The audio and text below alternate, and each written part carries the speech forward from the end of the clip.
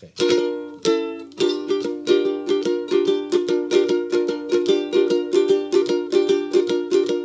Too much horror business, driving late at night.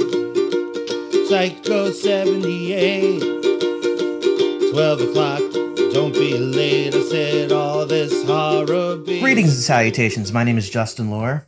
And I'm Liam O'Donnell. And you are listening to episode 119 of Horror Business. Horror business. And today we are talking about, oh my God, I just drew a fucking blank. Two European horror films. One pretends to not be Italian, but they're both Italian. I like that you said it pretended. It pretended. I don't even know what year these movies came. I am a mess right now. We are talking about, we'll go in alphabetical order. We're talking about Let Sleeping Corpses Lie, a.k.a. The Living Dead of Manchester Morgue. And Nightmare City, a.k.a. City of the Walking Dead. Oh, is that one of the names of this? I believe so, yeah. Huh. Weird. I did not know that. Also, it took me a while, for some reason, for a long time, I thought the Living Dead of Manchester Morgue was the same as Anthropophagus or whatever it is. Oh yeah, the I almost said the Joe Dante film. Can you imagine that film directed by Joe Dante? It would be so whimsical and fun, and no unlicensed child workers would be killed on the set of it. Get it? Because he was on the Twilight Zone movie. Mm-hmm. Yep. Let Sleeping Corpses Lie came out in 1974. That came out in 1974? Oh, that really changes like the dynamic of this movie, I think. Yeah, why? Well, we'll get to it. We'll talk about it. Yeah, and then Nightmare City came out in 1980, which doesn't change a fucking thing about this movie. Just, there it is. But before we get to talking about these wonderful, I hesitate to call them both zombie films because there are no zombies in Nightmare City. Before we get to these wonderful us being attacked by things that used to be us but are now a them, we would like to thank our sponsors. Yes, we would. Actually, before we thank our sponsors, we would like to thank you, our Patreon subscribers, our patrons, the wonderful people who give us money, who listen to this podcast and they hear the sound waves that emanate out of their car speakers or their headphones, or if you're listening to this on your phone speaker, I'm sorry because I probably sound like even more of a fucking gargoyle than I do in real life. But people who hear the words that Liam and I say, and sometimes the things that our guests say, and they think, I would like to be an active supporter in this and not just a passive supporter, so I'm going to give them money. Sure, yeah. Thank you. This goes out to you. Oh my gosh.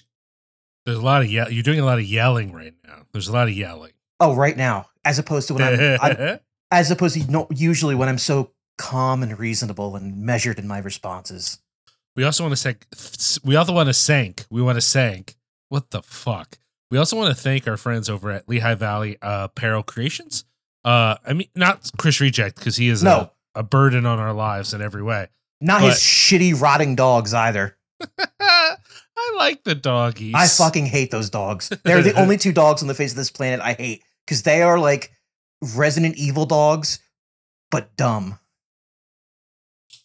However, his staff is great, and you should get all your stuff printed there. Agreed.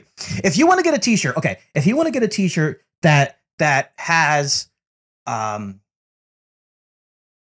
the back of it a certain number of members of a certain court in a certain country in a certain hemisphere of a certain planet. Let's just say it's the highest court of this particular land. Like it's a court that is like, it's like above the rest. It's like it reigns in some kind of way above the rest. Like, let's just say hypothetically, you wanted to get this court that reigned in a way that a certain band from Philadelphia in 2005 to 2010 reigned. If you're picking up what I'm putting down. And there's like a number between like 5 and 7 on there. And they were like depictions of these certain people being guillotined in the name of women's rights. If you wanted to get that t-shirt made, you could go to Lehigh Valley Apparel Creations. I can't guarantee that the FBI won't come knocking on your door. Hopefully they go to Chris first. But if you want to get that shirt made, he would do it for you because he has no scruples whatsoever. I mean, I definitely saw a shirt that had Cret Bavinal on it. Oh, worst dude. In a sniper sight for the band Highway Shooter. You know that band Highway Shooter? I do now, and they're awesome.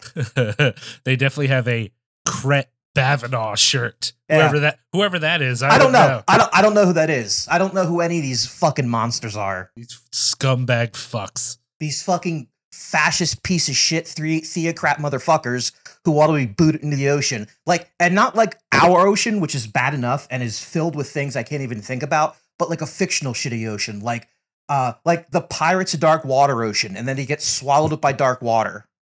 Wow, this is the like 5th time in the last month I've thought of the Pirates of Dark Water.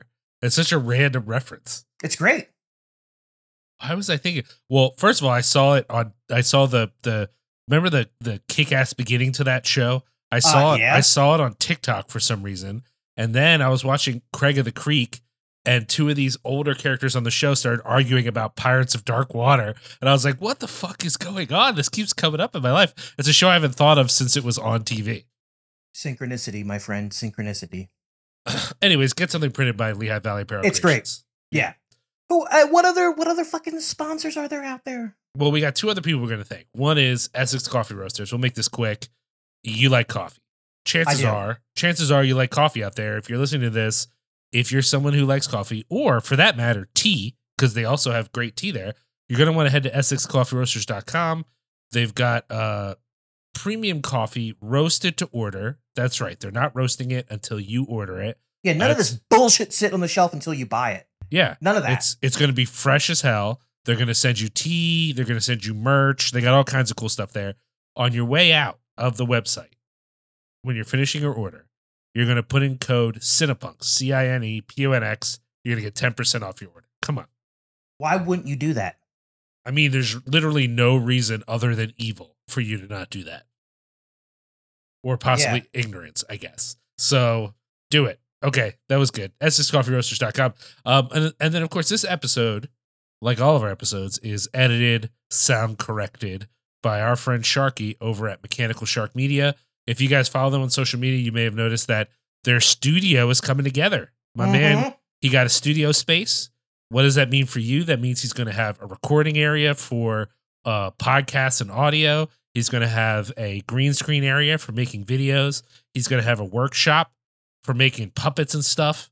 My man is going to have the space to accomplish your media needs. Maybe you need to stream something. Maybe you need some video edited or shot. Maybe you need some audio edited or recorded. My man Sharky has you. So head over to mechanicalsharkmedia.com or find them on any number of social media platforms, Instagram, Facebook, Twitter, and Grindr. He's on there. And, you know, they're going to help you out with all this stuff. I really think it's worth your time to get your media produced by Sharky at Mechanical Shark Media. Okay. That's all the things. That's all the things. That's all the things. Now, before we go any further, now comes the time in the podcast when I am riding my motorcycle from Manchester to somewhere in England, and I'm very stylish, by the way. I'm an antique dealer, very stylish looking. Driving, and I'm like, oh, I'm gonna get some petroleum distillate, and my tires are vulcanized. And as I'm stopping at the petrol station, some fucking woman backs her car, her fucking probably like a Volkswagen, which means she's a fascist, backs it into my beautiful motorcycle and fucking dents it all up. And I'm like, I look at the shopkeeper and I'm like, oh, that's my friend Liam. He runs a gas station in the middle of England. And before I tell him to get me the number of the local inn where I can stay, I ask him, hey, gas station keeper Liam, gas station. Fuck me.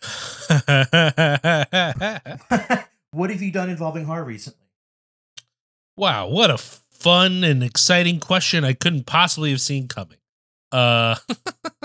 Let's see. Well, okay, I think the last episode we did, I talked about crimes of the future, right? I think we did that already. So since then, I actually did another thing in person. People who are new to the show won't know this, but longtime listeners will know that I co-run Rough Cut Fan Club with friend of the show, Justin Hauntlove Miller. And we collaborated with a coffee shop here in Chicago called The Brood. What up? The Brood, Brewed. It's connected to Bric-a-Brac Records, which another number of people know. And it's a horror-themed coffee shop where they do, various events and screenings and stuff. And they wanted to do an exclusive rough cut design, only available in the store or on their shop online, to coincide with the release of The Seventh Curse on Blu-ray. Now, to be fair, we didn't screen the Blu-ray because they delayed the release of the Blu-ray. So we just screened the DVD, unfortunately. But we did have that shirt, a shirt for The Seventh Curse and a shirt for Boxer's Omen available at the event. They're now available on their website. And we watched The Seventh Curse, which is a movie that I had seen, but not for a very long time. And I guess it would be hard to I don't know that everyone would classify The Seventh Curse as horror because it's so much of also like an action sort of kung fu kind of movie, but it's nonstop monsters, Justin. I don't know if you've seen The Seventh Curse. I have, but it is. I like the way it sounds. It's an explosion of monsters. Yeah, I mean, the plot is a little complicated to summarize, but suffice it to say, a guy, I guess he kind of forgets that he has this curse on him, and then he is reminded of a time when he was on this remote island, and this local group of people, they worship their ancestors, but it turns out that their ancestor is I say a vampire, but don't think Dracula, think like the golden vampires from the Shaw Brothers productions, like the jumping vampire phenomena in Hong Kong and Chinese films. It's a little bit different mythology, Okay. So there's a number of other sort of monsters and other things kind of involved in these stories. But basically, once every however many years, they sacrifice someone to this undead being who then sucks their blood and can live longer. But he has other sort of magical powers and stuff. Anyways, it's a movie that is so, those films that are so over the top in both their action and gore that they're fun and funny, but they're like not a joke. You know what I mean? Yeah. That's basically what this is. And it's a real Hong Kong thing. I don't know how into Hong Kong action and horror you are, Justin. It's not something we've talked about much on the show, but I'm a huge fan. I am like adjacent to it. Like I am good friends with a few people who are way into it. I myself have never dabbled in it, but again, I've kind of it's in my world. You know what I mean? It's there. It's like, okay, have you ever like been washing the dishes and you look outside in the street and there's a man standing there just looking at you? Okay. That is Hong Kong action horror to me. Okay, well, how about this? Maybe we should do an episode talking about The Seventh Curse, and Liam, I guess we could do Boxer's Omen. I would love that. Okay, well, regardless, the screening was fun. Again, I was kind of bummed it was the DVD, but there was nothing they could do. The Blu-ray release got delayed, so we watched the DVD, and that was still a lot of fun. I am wanting to get the Blu-ray, but I don't have a region-free Blu-ray player, so I might be delayed in getting the Blu-ray. But we'll see. Maybe I'll be able to get a different Blu-ray player and get it. The other thing I watched that was horror-related is I watched that film called, and it's going to sound weird now because I've said watch so many times, The Watcher. How is that? So I thought it was really good. It's definitely a more of a psychological thriller, I guess you would say, right? Yeah. but it's no less great for that. It's got a ton of anxiety. It's very much, I mean, I guess it could be a little awkward for some people because it's very much about American person in a country where they don't speak the language. Oh no. But it plays off a lot of things. There's a lot of unexpected aspects, a lot of things that I didn't see coming. And it gave me a strong sense of dread and anxiety. I think the ending is probably going to be controversial for some people. I would like to see how people respond to it, but I loved it. I thought it was great. And I would highly recommend it to people, especially if you're someone for whom, those kind of psychological Hitchcockian vibes are like up your alley. This definitely has that, I think, in spades. So, and there is a bit of gore in it. It's not super. That's not really the point of it. But there's some gross moments that I think are pretty cool. Otherwise, that's about it for me. Other than Volume 2 of Stranger Things, which I'm assuming you're gonna want to talk about as well. Yeah. Let's just go right there. Sounds good. Yeah. We should keep this spoiler free. It's hard to, but yes. I thought it was amazing. There's so much I fucking want to say. It could have been trimmed down a little bit. I really honestly feel like the ending could have been just crunched down a little bit. But I don't know. Like, there was a moment when I thought they were going to do something where I was like, is that is like, fuck, there's no way to talk about it. There was a lot. We can come back in a later episode to talk about the ending. Yeah. A little more comfortable spoiler. Yeah. Okay. So, first things first, I watched a little film called Mad God on Shudder. It's the Phil Tippett film, stop motion animation. I started it. I haven't finished it yet. Here is what I'll say about this, and I have a feeling that this is going to resonate with a lot of people. I am not a stop motion animation connoisseur. Like, I can tell you, oh, that's stop motion animation. I know what it is. I have a grasp on it. And I know, like, the basic history of it. I know who Phil Tippett is, but I'm not a person who sees that stuff and I'm like, oh, wow, like, that is, like, I'm not, like, a big fan of, like, the Brothers Quay. You know what I mean? Like, I'm not, like... That makes sense.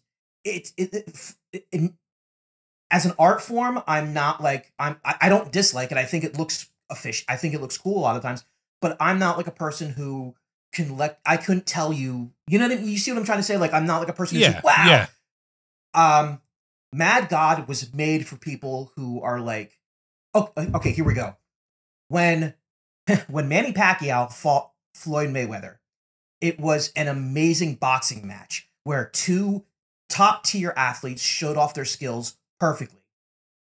But the problem with boxing is that when you have two people who are very good at defending themselves, even though they're doing an incredible job, to the average viewer, they're not like, what the it's just these guys, like, it's like a lot of technical stuff, which isn't like, unless you know what you're seeing, you're not like impressed by it, because you're going to be like, I want to see someone get knocked the fuck out. I want to see like haymakers being thrown. That's how I feel about this movie, is like, there's a lot of really weird, terrifying imagery, and it looks amazing, but I have a feeling that if I was like a stop motion enthusiast, a person who like went out of their way, like if I was actually a fan of like the Quay brothers films, I would have probably been like in awe of what I was watching when I watched this movie. So it's like, it's good, but I think it was meant for an audience that was like not me, but I still enjoyed it. I think that makes sense. Yeah. And then before I get on to like the film festival I went to, I watched a little film called Revealer on Shudder. It's very good. It's on there right now. It takes place in like the 80s. It's about an exotic dancer who gets trapped in a like a peep show booth with a protest, like a Christian protester, in the apocalypse, and they have to figure out, like, they have to get out of there. They have to like fight their way out, and it's like an admittedly goofy premise, but there's a lot of like really weird, interesting theological discussions going on in the movie. Um, and it was at times genuinely frightening. Like it dealt with it dealt with a very large premise, and the apocalypse, but it managed to take it and make it claustrophobic in this tiny setting that they were in, and I really appreciated that. That sounds really interesting. Yeah, I mean it's good. I really enjoyed it.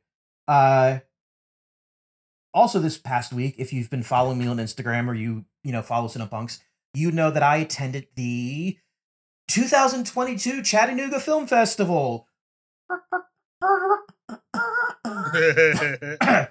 that was a trumpet, by the way. I don't know, heralding me attending the virtual thing. I saw a lot of good movies. I saw a handful of bad ones. I only wrote about the ones that really made an impression on me. There was one movie that was like a secret screening where they didn't announce what it was until you watched it. Unfortunately, there's an embargo on it until it gets a theatrical release, so I can't talk about it. Not on this show anyway. But that was fun. I saw a film wasn't technically horror, so I didn't really write about it. I might write about it for Cinepunks, but I didn't write about it for Horror Business or anything. Wolva, it might be pronounced. Is it? Hang on a second. Let me find it. Volca. Is it pronounced Volca? Probably Volca. Probably Volca. Contender for my number one film of the year. If you get a chance to see that, go see it. Another film that stuck out was a film called The Outwaters, which I described in my review as like the captain's log footage from Event Horizon stretched out into a found footage film. A little film called The Creeping, which was excellent. A film called The Leech, which had the homie Graham Skipper in it, which was one of the most uncomfortable films I've ever seen. And then two movies, the third Saturday in October and the third Saturday in October Part 5. Now you're probably wondering, why did they only show Part 1 and Part 5? Because there isn't a 2, 3, and 4. The reason this movie was made, these films were made this way, was because the director wanted to capture the feeling of when you were a kid and you went into a video store and you saw like, in my specific case, Puppet Master 3. I've never seen Puppet Master 1 and 2. What am I going to do? I guess I'll just watch this. And then you have to watch the movie and kind of like draw your own conclusions as to the backstory. And that's how this movie works. Like the first one is just your generic run-of-the-mill slasher. And then the second one, Part 5, there's all this stuff in there that you're supposed to know that would have been explained in the prior 3 films between Part 5 and Part 1, that it's kind of like they take for granted that you know, but you obviously don't and you can't. And it still's like, oh, that was actually pretty fun. And it kind of did remind me of like being a kid again and being like, oh, that's weird. Why are the werewolves in The Howling Part 4 the marsupials? Why do they have kangaroo pouches? That's weird. I'm sure it'll explain that in Part 1 when I'm allowed to watch that.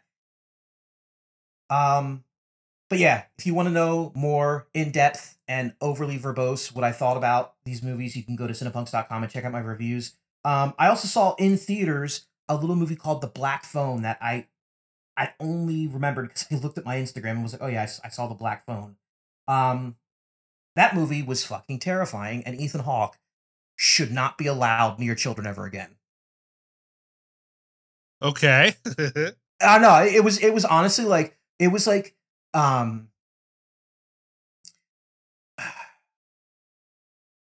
it did something that I've never really seen before in a movie, where there was like a serial killer in a movie with the supernatural, and the supernatural was actually like not the serial killer. It was actually like the good guys, I guess.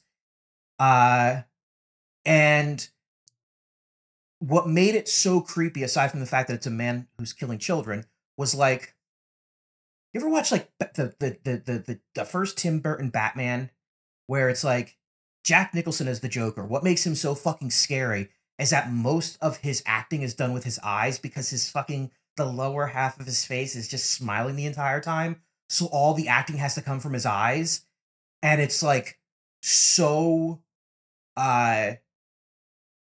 there's something that's like unsettling about a well done. There's that big smile, but the eyes are completely flat, or even scarier, just like furious. Like in this movie, there's times when like Ethan Hawke will have like the bottom half of the mask with a frown or no mouth at all, which is even worse. And his eyes are just insane. And it's like every fucking second he is talking and he is on screen, I wanted to like leave the theater and take a shower with a Brillo pad. It just felt so fucking disgusting. But very good. The main character, I think, was a little, for people who've seen this, who have seen this movie, I think that the main character was kind of overshadowed by his sister, who is like such a dynamic character, whereas the protagonist, it's not that he wasn't dynamic, it's just kind of like, there he is, he's in this fucking room with this crazy guy, and meanwhile his little sister is like challenging Jesus to like prove he exists. She's yelling at cops, she's like fighting bullies, and I don't know, it just felt like the movie, like they could have done a better job of beefing his presence up instead of having the film be able to be overtaken by her. But it was still a fucking blast to watch, and I would highly recommend it to anyone who is thinking about seeing it. Now, I don't have a good question. I'm very curious to see it, but I just haven't had time to go. And most people I know liked it. A couple people I know didn't like it, but I haven't gotten any reasons why yet. So I think I'm still going to make the effort to see it in the theater. I just think it's something I probably need to see in the theater if I can. Yeah, I mean, it's it doesn't like, the problem with Scott Derrickson is everyone talks about Sinister. Everyone keeps the modern classic Sinister, and I really, really like that movie, except for the very end where the kids do the new metal shushing gesture. Like, that overshadows the rest of that movie for me. Like, I cannot separate that movie from that fucking stupid ending. But no, I don't know. I really liked the Black Phone. All right, well, I'm excited to check it out. Yep. All right, so we're going to take a quick break, and when we come back, we're going to talk about 1974's Let Sleeping Corpses Lie, a.k.a. The Living Dead at Manchester Morgue, a.k.a. Like 40 titles. This movie has so many titles, it's unnecessary. We'll be right back. Anyone about?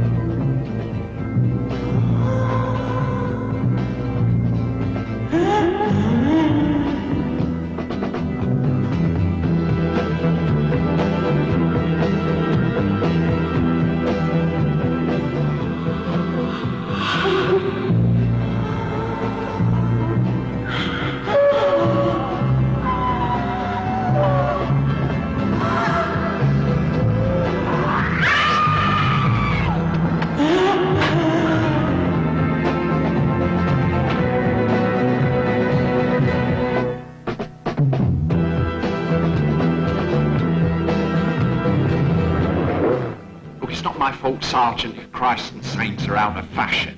Satan's all the rage these days. Listen, boy, you keep getting on my nerves, and I'm going to give you another kind of house to look after. One with lots of bars in the windows.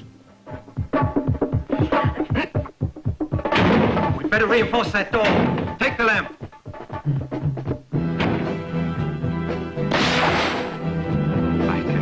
imagine the sergeant's face when he finds out. Craig, can you hear me? Sergeant, they're dead people trying to kill me!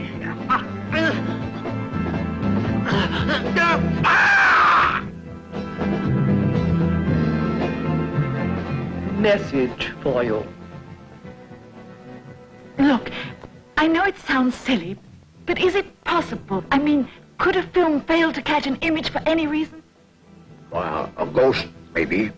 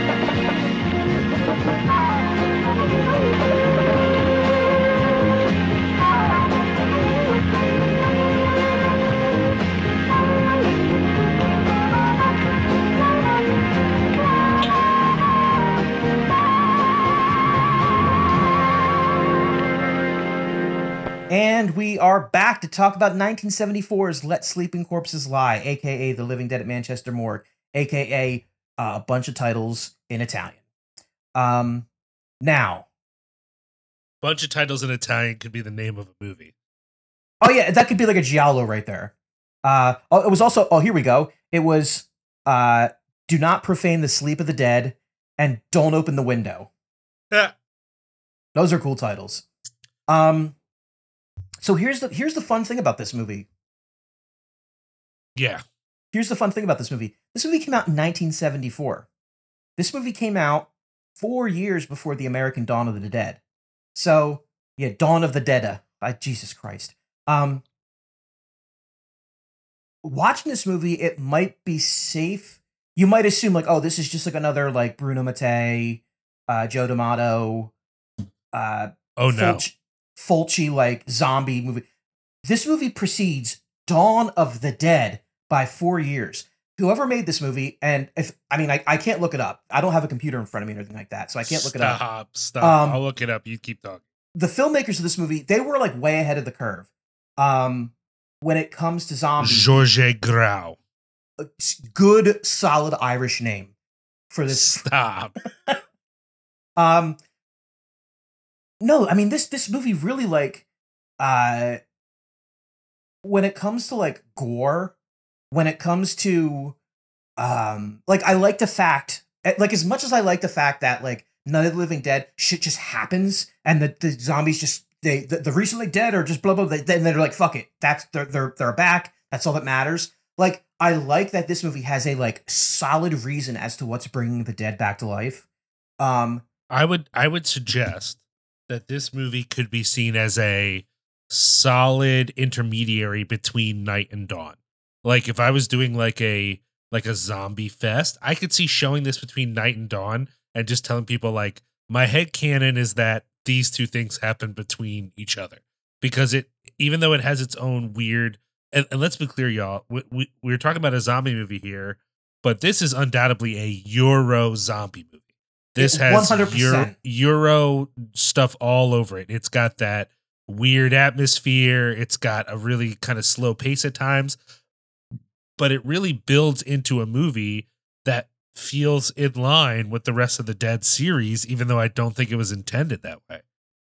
No, I mean, and that's the thing is, like, it didn't try to like, I love Zombie 2 and all the other, zombie movies. They're great, but they were made to try to, like, piggyback off Dawn of the Dead. Yes. This movie wasn't. Like, when this movie was made, did people even know? Like, did filmmakers besides Argento know who George Romero was? Because of, like, I mean, this is like 6 or 7 years after Night of the Living Dead. This is when George Romero is making fucking There's Always Vanilla and Night Riders and all that shit.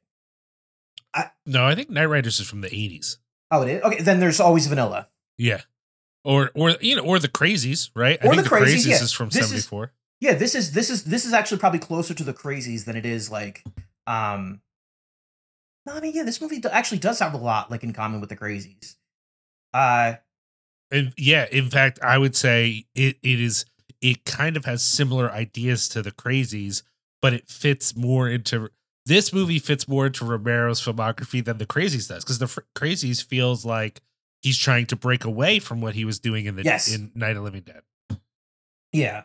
But no, it just the fact that this movie it's like you could probably watch this movie and not be impressed by it, but you have to put yourself in the shoes of in the context is this came out again 4 years before Dawn of the Dead came out, 5 years before Zombie 2 came out, a bunch of years before fucking Nightmare City and Hell of the Living Dead and all the other, Euro zombie movies came out. I think the only Euro movie that preceded this for zombies was like Tombs of the Blind Dead, because that came out like 69 or 70. Well, and you could easily say that this movie is also influenced by Tombs of the Blind Dead, not in the dead, but in the vibe. It almost feels like someone was like, take Night of the Living Dead, take Tombs of the Blind Dead, and then take like British sci-fi, which, you might think this movie is a British sci-fi movie. It's not, but it has some of those British television sci-fi, which if you don't know British television sci-fi, that might sound like a negative comment. It is not. So the British TV in the 70s had some real fucked up shit on it. And some of their sci-fi was real nihilistic, even though it was just on TV. It definitely has big like Day of the Triffids and like Quatermass in the Pit vibes. Yeah, 100%. And it takes all these elements and it makes a movie that is completely consistent, makes sense all the way through, and really asks a lot of its audience. Like really pushes the audience for 1974. Yeah. And a thing I want to point out is that, like, unlike in Night of the Living Dead, and to a point Dawn of the Dead, because the zombies in Dawn of the Dead are just blue.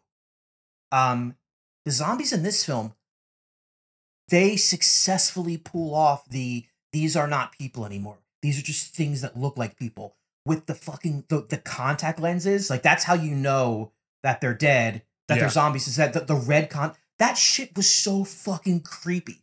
Especially when it's like the first zombie we see, which is like the guy who he was like a drowning victim or something like that.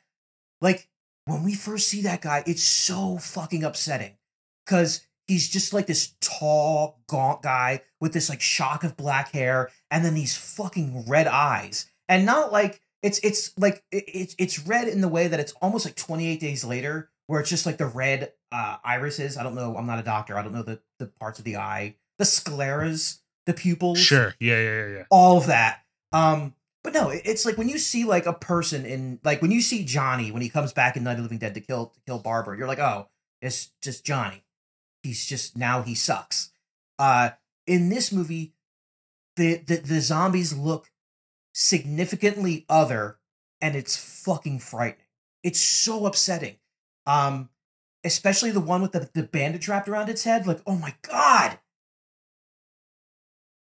I don't know. I love this movie so much. It's so, I mean, first of all, when you suggested it was one of those movies where I thought, fuck, how have I not actually already seen this? And then when I tried to watch it, it's not as widely available as you would think, right? It has that iconic poster that also is, I think there's a Blu-ray of it now, and it's on the Blu-ray. But even the Blu-ray is not easy to find. It certainly was really hard to stream. And this is a movie that more people should be obsessed with. Again, I was the one who stupidly thought this was a Joe D'Amato film, and that's not. It is not that. It is an entirely different beast. It is very much a movie set in England with a director who's clearly not British. But all that does is add some of that Euro horror vibe to a movie that I think benefits from it. If you had told me, I mean, I don't know about you, Justin. I went through a period when I was really obsessed with Romero, where zombie movies that didn't play by the Romero rules, they were not as favorable to me. I was like, look, there's Night of the Living Dead, there's Dawn of the Dead, there's Day, which is, it's okay. And then everything, I mean, it's certainly not as good as the first two. I'll go that far. That's a high bar to pass, my friend. That doesn't mean it's bad. I don't know if it's bad, but it's not. In other words, it's not that it's a perfect trilogy, but all these other zombie movies that came out around those times, I thought, yeah, but they're not as good, right? They're not as good. They just can't hold up. And I don't know that I'd say this movie is better than Dawn, but I think writing off movies like this was a mistake, because this is very good. Like it is I'll straight up say I enjoy this more than I enjoy Day of the Dead, period. Okay. That's just the reality for me. And that's not, again, I'll rewatch Day of the Dead anytime, but I think this is just a better film. I think it's better executed. I think it has more of a sense of dread.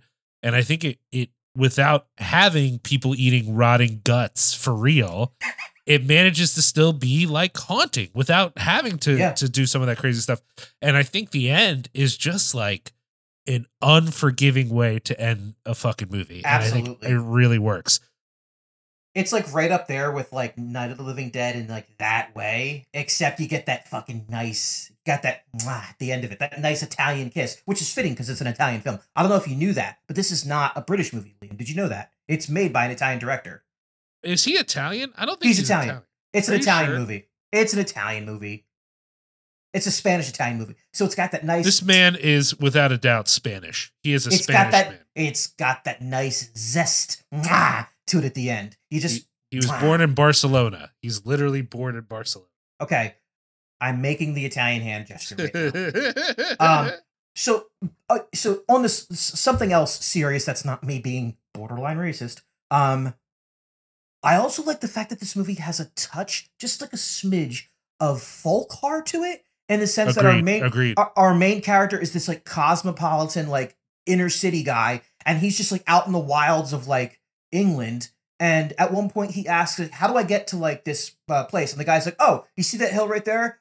Go over that hill and then go 2 roads up. And then on the 3rd road, make a right. And the guy's like, what the fuck? Like stop signs. Like tell me, like, and he's like, oh, I don't know. So it's like, there's this element that like this man from the city is now like a man out of place in the country. And on top of that, the dead are coming back to life to try to kill him. Well, and it sort of takes the embodiment of some of the metaphors of folk horror very literally, in that like in our struggle to advance into the future. That was so loud, by the way. In our struggle to advance into the future with science, we inevitably raise the ghosts of our past, quite literally in this movie. So we never actually explained. Here's what's going on, guys. The science people have decided that a good pesticide would be if they use sound on the insects. Please, Liam, ultrasonic radiation. Ultrasonic radiation, sound on the insects that will drive the insects crazy and they'll kill each other. And then they fully admit that, like, yeah, I mean, it affects probably any organism with a simple brain function, but like, we didn't test it or anything. Like, they literally admit in the film that they didn't do any testing than what they're doing right now. Bada bing, bada boom, the dead are coming back to life. And well, you missed the part where a baby attacks our main character. Like, well, they imply, Yes.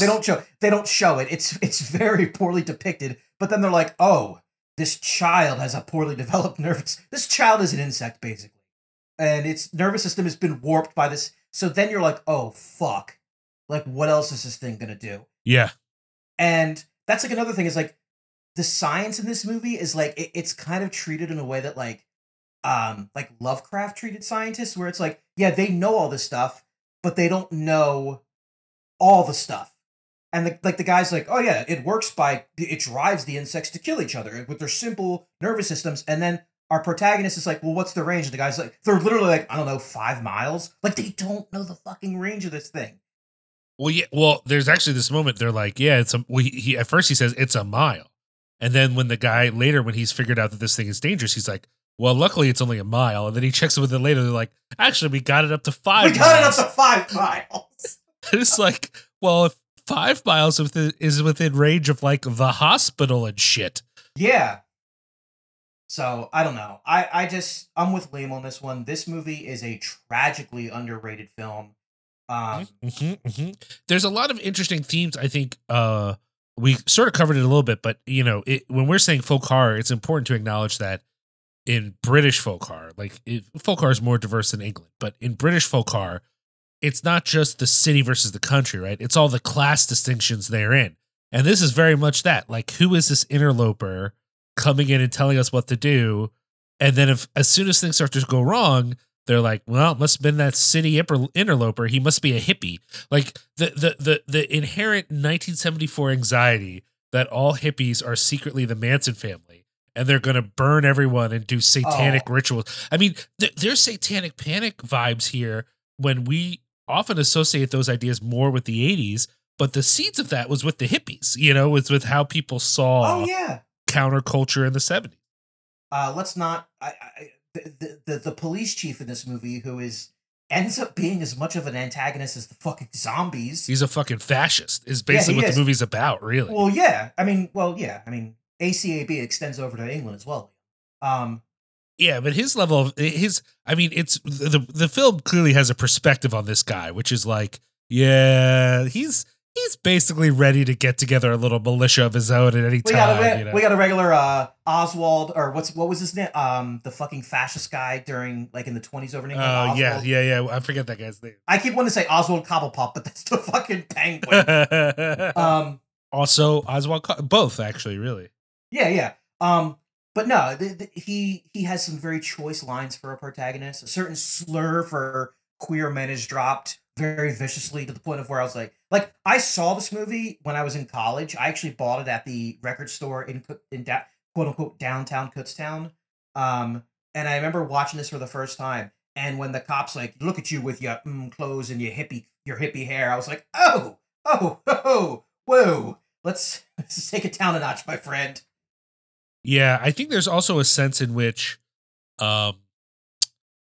it's not just that they are too prejudiced to see that something's going wrong here beyond just a long-haired gentleman has showed up and now people are getting murdered.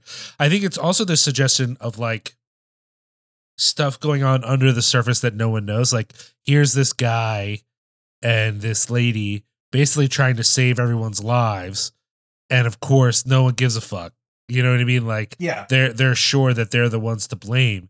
And I think in the 70s, we can all kind of identify with that today to various extents, right? But I think it was even more poignant in the 70s that most of the villains were actually heroes, most of the villains that were being demonized in the public were actually the best possible people. And so Magneto. Yeah, exactly. I was thinking of the Black Panther Party, but sure, we'll go with Magneto. But just as a social thing that was going on. So in the movie, it becomes that much more poignant where you're watching them struggle to fight this thing, and full well that even if they win, they're not going to win, right? Because everybody's just going to murder them, Yeah, because this is again, it's what are they going to this? They literally have photographs of a fucking dead man killing someone, and they're like, it was his heroin addict wife, his junkie wife. She did These it. Fucking junkie these hippies. Junkies with their heroin. And it's no, you have evidence of a dead man killing her. These fucking with their heroin and their, She does the heroin. Yeah. And if there's one thing people on heroin are known for, it's incredible acts of strength and violence. That's what he says. It's that's what they're known for on the heroin. He's it's when that scene in The Terminator when Lance Henriksen's no, when someone's on PCP, and you're no, that makes sense because people on PCP are notoriously violent. I've never met a heroin addict who was anything less than hey man, it's you don't want to hurt people when you're on heroin. I don't know. You certainly aren't capable of incredible acts of like they straight up say like, yeah, it's like he was smashed by someone with monstrous strength. Oh, it's probably his wife on heroin. Yeah, wait, what? His waif of a wife, and not fucking Solomon Grundy who killed this guy. I mean, whatever. I mean, neither one of us are drug experts, but I've seen people nodding out the street. You can't really walk very well, let alone smash a body into pulp. You know what I mean? So, anyways. I think that again, like you said, I think that plays into the fear that people had at this time. They were just like, right. These people probably didn't even know what heroin was. What they meant to say was, you're on drugs. Like, be it heroin, acid, mushrooms, fucking the spice, it doesn't matter. It's these people are just afraid of drugs, and she just happened to be like a heroin. I mean, to some extent, someone might watch this and feel like the whole movie represents a kind of bias against the country life in England, because the whole movie seems to suggest like you go out to the country and everyone's like, well, science can do no wrong, but hippies, they'll murder you. And that's like the whole vibe of the movie. And it's like, science can do a lot of wrong, actually, especially in 1974. Yeah, we're 6 years out from that in America. The fucking three-letter disease that, Oh, yeah. Yeah, we know. But I was going to say, science possibly going wrong is the theme in our next movie. So I guess we should take a break and talk about that. That was Let Sleeping Corpses Lie. You can watch it on Vudu for free, so you don't have a fucking excuse. It's got commercials, but what do you want? It's capitalism. Welcome to the fucking jungle. So we're going to take a quick break, and we come back. We're going to talk about 1980s. I think this is a Umberto Lenzi film. Oh, I know it's an Umberto Lenzi film. I have things to say about that. Yeah. Liam has a lot of things to say about our friend Umberto Lenzi. We'll be right back. Top of the news this evening is speculation concerning the real facts behind the Department of Health announcement about a radioactive spill supposed to have occurred yesterday at the state nuclear plant. Information from an official source, which reached our newsroom this afternoon, stresses the seriousness of the situation.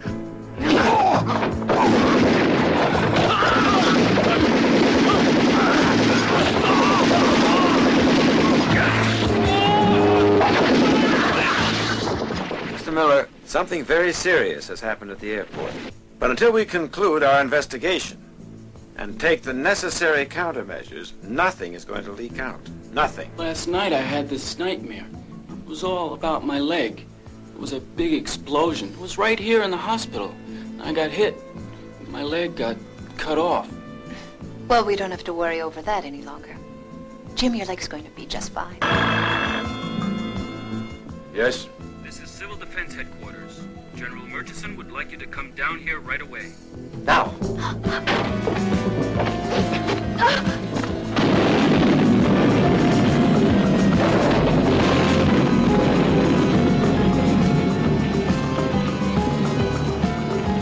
This individual and others like him have been subjected to strong doses of atomic radiation, which increase their physical capacities beyond the norm. In short, it's a kind of a Superman.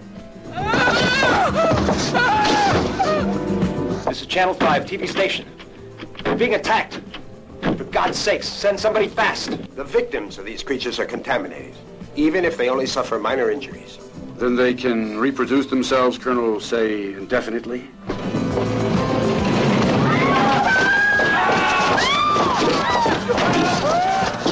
We'll be completely on our own. We'll simply have to declare a state of emergency ourselves. Or before we all become contaminated just like them.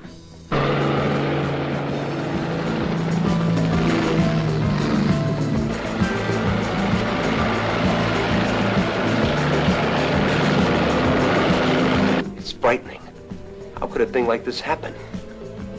It's part of the vital cycle of the human race. Create and obliterate until we destroy ourselves. Have special commando units positioned at all strategic points in and around the city. Public buildings, offices, and businesses alike have been ravaged, and damage is estimated in the hundreds of thousands. Lives have been lost, with the end still not in sight. My God, Sheila, what's going on?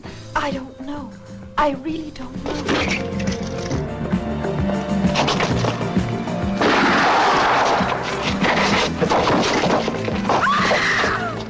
Dino, I don't want us to die. They're all around us, everywhere! They're all around!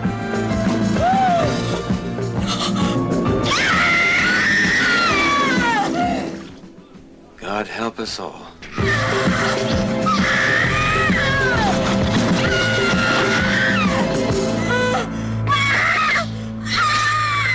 And we are back to talk about 1980s Nightmare City, aka City of the Walking Dead, aka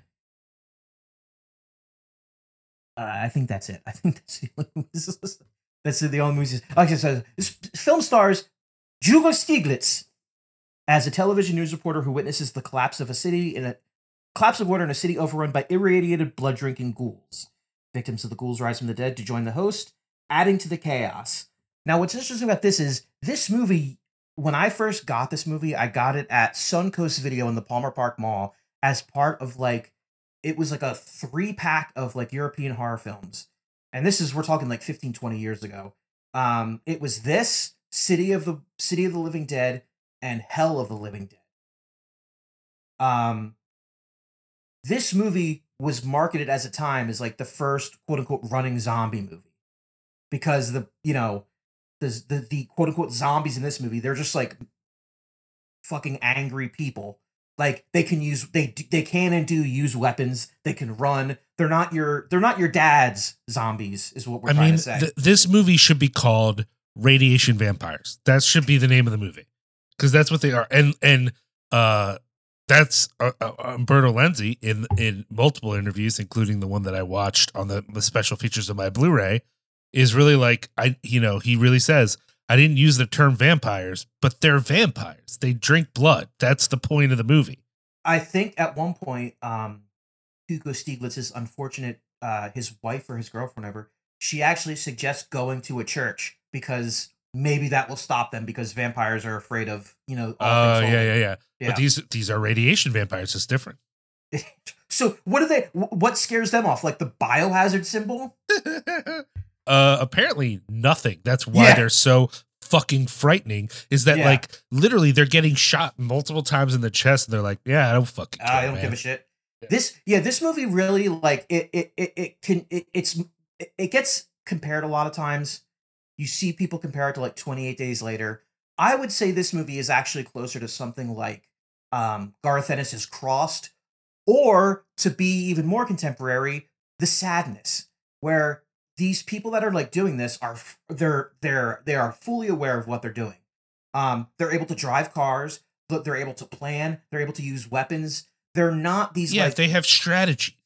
Exactly. Yeah, and to me, that is so. It's not just that they can run. That's scary. It's that they can they have strategy. They can trick people and drive cars and fucking fire guns and all that shit. I don't know. This movie is another one of those movies. I'm not going to say it's this hidden gem, because it's a pretty well-known movie, but I don't see this movie get discussed enough when it comes to the history of the genre of the us versus them that used to be us. Okay, I will say there's a reason. I think one of the reasons for that is that the sort of folks who dig to find these movies, sometimes what they would prefer is a Living Dead. Is it Living Dead from Manchester Morgue or at Manchester Morgue? Right. I think it's Living Dead of Manchester Morgue. Oh my God. Morgue. The point is this: if that was a movie that succeeds in atmosphere, it really just is a master of atmosphere, this movie is what the fuck is an atmosphere? Let's just start killing people. Almost immediately. There's no effort really to give you a sense of place or know where you are. I mean, I would say it's anti giving you a sense of place, considering it's an Italian production filmed in Spain. All the exteriors are in Spain. All the interiors were filmed in Rome. And the two places it's filmed in Spain are nowhere near. It's just supposed to be a city, right? Yeah. And you don't get to know where the city is. And it has no sense of location whatsoever. And really, it's just the quickest. Hugo Stiglitz is a reporter. He's obviously hot because he's Hugo Stiglitz. And he's the only guy at the massacre that goes, maybe we should get the fuck out of here. And then he leaves. That's it. That's his whole, and that's pretty much all he brings to the role. Famously, Umberto Lenzi hated his performance in this movie. He feels like, he felt like Hugo Stiglitz is very attractive and he's very charismatic, but he's not capable of like big emotional reactions. The interviewer, I was watching this interview, and this interviewer suggested at points his reaction to horrifying things is not much more emotional than the scary radiation vampires. And Umberto Lenzi was like, I can't say you're wrong. I can't say you're wrong. Oh, I'm sorry, Umberto Lenzi. I'm sorry that he didn't bring the fucking nuanced emotional performance to Nightmare City. Oh, you poor. If only you were in a position, some kind of position to make sure you got a good performance out of him. I mean, to be fair, Justin, no one tells Hugo Stiglitz what to do. You're fucking right, they don't. No, I think he's right. I mean, I will say that there's the only flaws with this film is, one, it's a little inconsistent at times as to like what's going on with these things. You know, I think if you're willing to give it a pretty wide berth as far as like there being quote unquote rules, you're gonna have more fun with the movie. If you're spending the movie trying to figure out like what exactly is going on with these things, you're wasting your time. They're melty face radiation vampires. They do what the fuck they want. Yeah. Don't worry about it. And then my other criticism is that Hugo Stiglitz, though he is very handsome and very charismatic, there are times where he could be a slightly more emotional. He doesn't give a lot of, the world is ending. And at times he's kind of like, all right, let's go. All right, let's keep going here. But on the other hand, and this probably wasn't the intention of Umberto Lenzi, but as a viewer, I'm thinking, well, maybe this stoicism is what's helping him get through this shit, because all around him, people are fucking losing their minds. Exactly. He is the rock that we need, Liam. He is the rock of stability in a fucking ocean of irradiated vampire monsters. I will go further. I will say this is a perfect film, except for the fucking ending. You don't like the ending, do you? Top 5 least favorite endings in film, and any film. Doesn't matter of any genre. I fucking hate this movie. I think it's a fucking cop-out. I think it's fucking stupid, and I think it drags the whole movie down. I don't agree. Oh, fuck you. I don't. I think, I'm willing to say it is definitely a cheap trick. It's a cheap gimmick. However, I don't know that there had been a lot of people using that cheap gimmick previously, you know? I'm just saying. Imagine this movie ending with him seeing what he sees, screaming, cut to black. That's it. That would have been like Night of the Living Dead territory.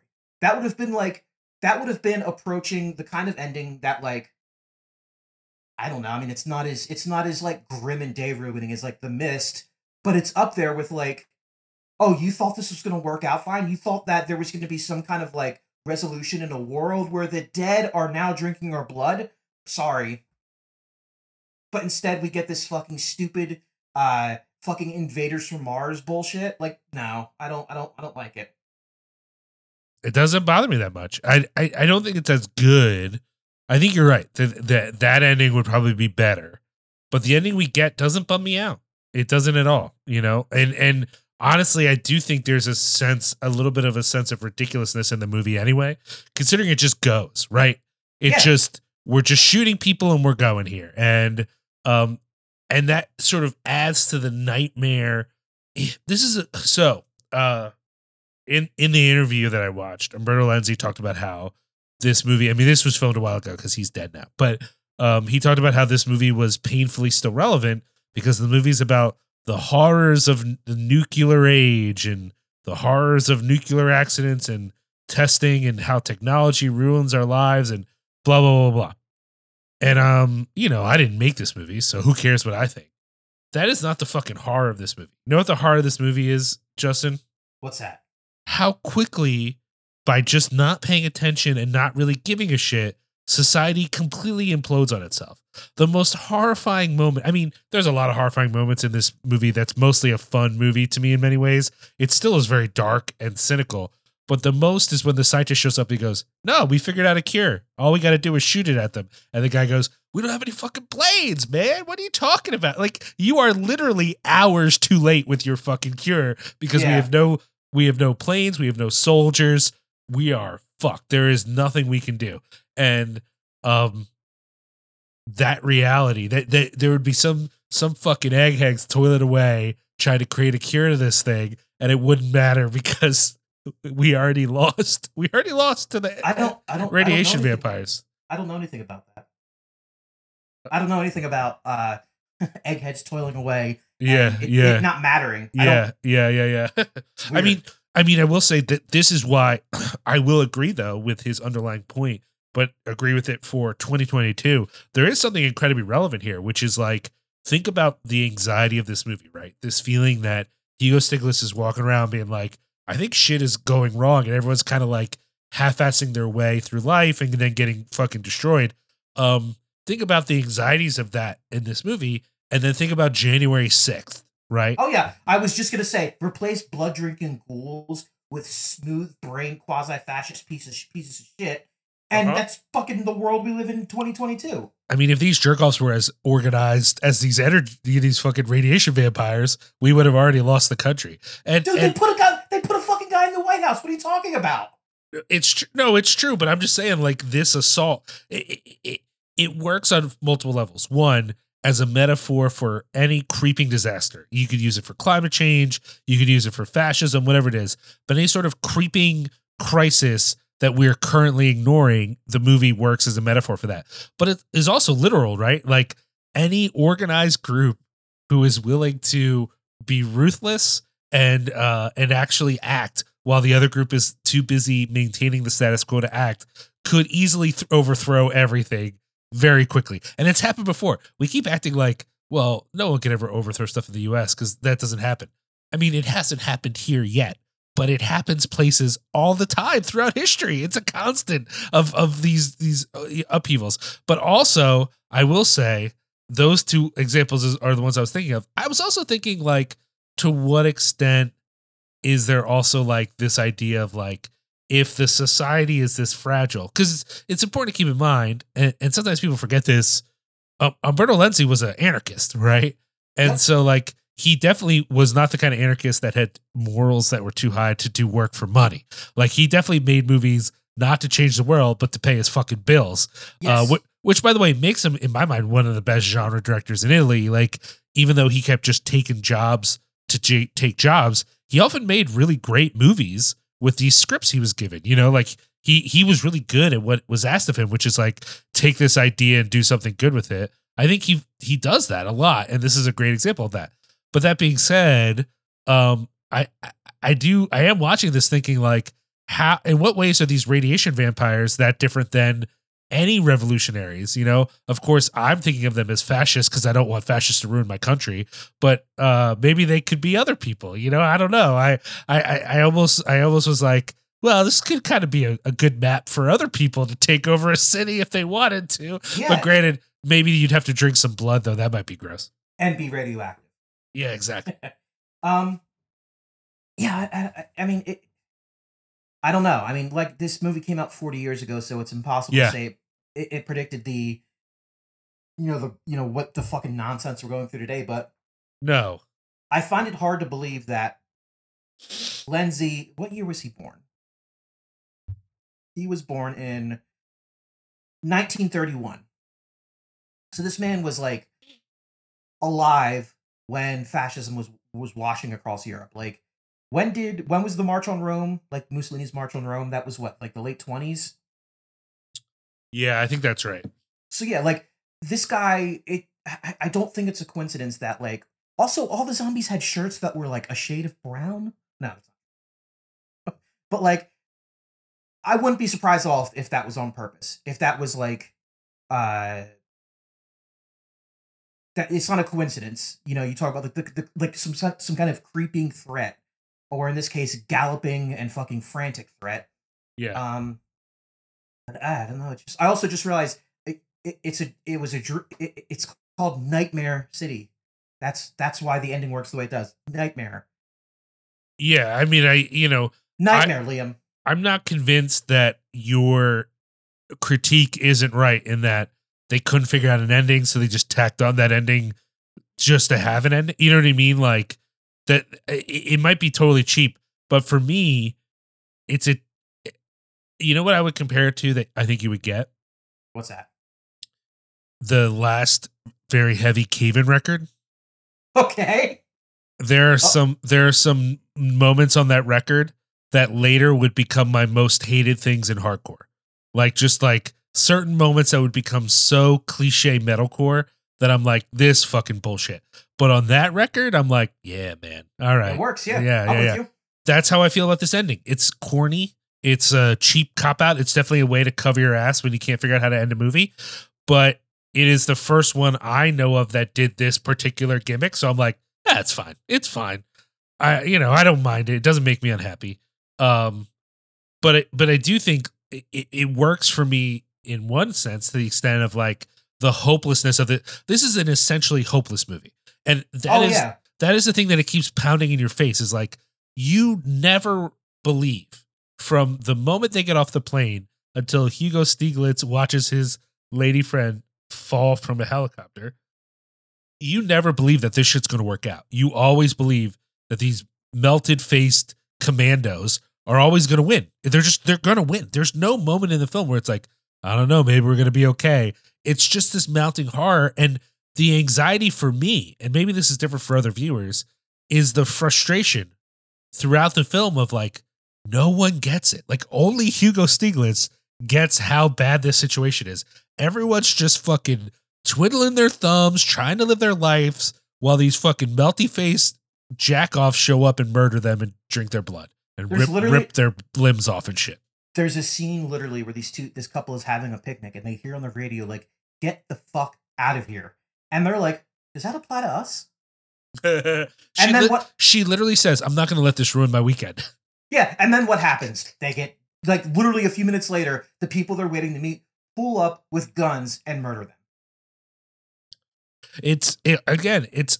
I understand someone is like, this movie has nothing to do with politics. Yeah, I guess. I mean, in a very real sense, it is entirely an exercise in violence. But for Lenzi, I do think it was political to make it about radiation, right? I think that's a decision he made on purpose.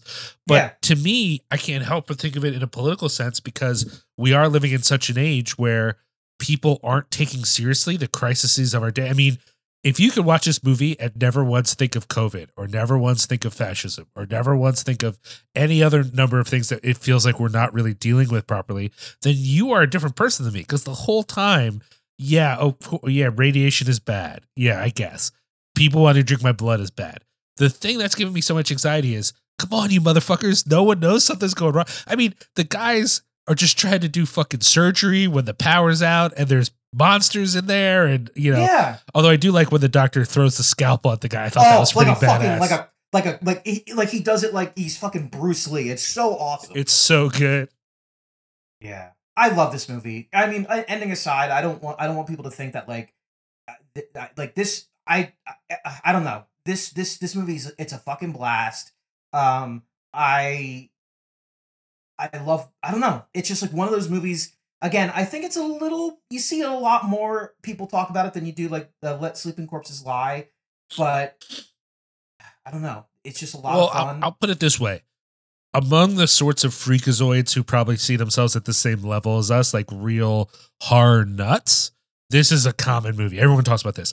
But the more casual horror fan, the sort of person who's seen some Romero but maybe never watched an Argento film before, they don't know this fucking movie. Like, no. I would go so far as to say, like, even your like obsessive horror convention person, they might be so involved in American slashers that they never occurred to them to watch a movie like this. But like, this has all the action excitement you want. This is not a lesson in atmosphere. This is not a Jean Rollin film. You know what I mean? Like, this is very much like nonstop. And maybe for some people it's too old for their taste. But I just feel like, if you're looking for something that is exciting, this is basically pretty high tension all the way fucking through, and yet is still mostly fun at the same time. You know? Yeah, it's definitely like it's not quite a Romero film, but it's better than like a Bruno Mattei film. Sure. I mean, I think you come after my man Mattei a little too much, but hey, I'm just saying it's better. Oh, I'm sorry. This is not as good as Rats. I mean, it's better than Rats, but I do love Rats. I mean, Rats is very good. Yeah. All right, so that was Nightmare City. You should watch it. It's on. I think it's on Apple TV. It's not streaming anywhere for free, so. But it's straight up, I bought the Blu-ray. I just bought it because I was like, I can't believe I don't own it. There's no easy way to watch it, so I'm just gonna buy it. Yeah. I will say it will come up on other streamers though. It was on Shudder for a while, but it left Shudder, I think, in the fall last year, and it hasn't come back. So, you know, I don't think it's impossible that it will show up on streaming again at some point. Yeah. But I will say there are Blu-rays of it available if you can find one. So, or DVDs if you're like me, a fucking crazy person. True. All right, so that's our episode. Thank you for listening. Thank you to Essex Coffee Roasters and LVAC. You can check them out at www.xlvacx.com and essexcoffeeroasters.com. And check out the homie Sharky at mechanicalsharkmedia.com. You can find us. You can head to patreon.com if you want to become a patron. Head to cinepunks.com to hear more episodes of this podcast and several other great podcasts like The Carnage Report, and Twitch of the Death Nerve and Cinepunks and Wine and Cheese, and you can read some of the fantastic, the amazing, perfect reviews that I wrote. I wrote some amazing reviews, the best, the tremendous. Everyone says the best. But until next time, fuck Clarence Thomas, fuck Neil Gorsuch, fuck Brett Kavanaugh, fuck John Roberts. Who's the other guy? Fuck Alito. Fuck Amy Cohen Barrett. Is that her name? Yeah, that's right. Yeah, fuck her. And also just, you know, keep your hands off a woman's body. Keep your balls off a woman's body. Yeah, 100%. Yeah. Fuck you. All right. Yeah. Bye. Bye. Do you scan the night sky in search of unidentified aerial phenomena? Do you lose sleep over strange projects funded by the CIA? Ever wonder which orifices ectoplasm comes out of? Come explore the unexplained and unexplainable with us on our podcast, Weird, Obscure, and Possibly Unsafe. We'll talk about telepomancy, haunted railroads, sentient umbrella spirits, mind-altering video games, remote viewing, SpongeBob conspiracy theories, and it only gets weirder from there. Each episode will share 3 stories about all the weird things they tell you not to believe. Weird, Obscure, and Possibly Unsafe. Available anywhere you get your podcasts. Hey!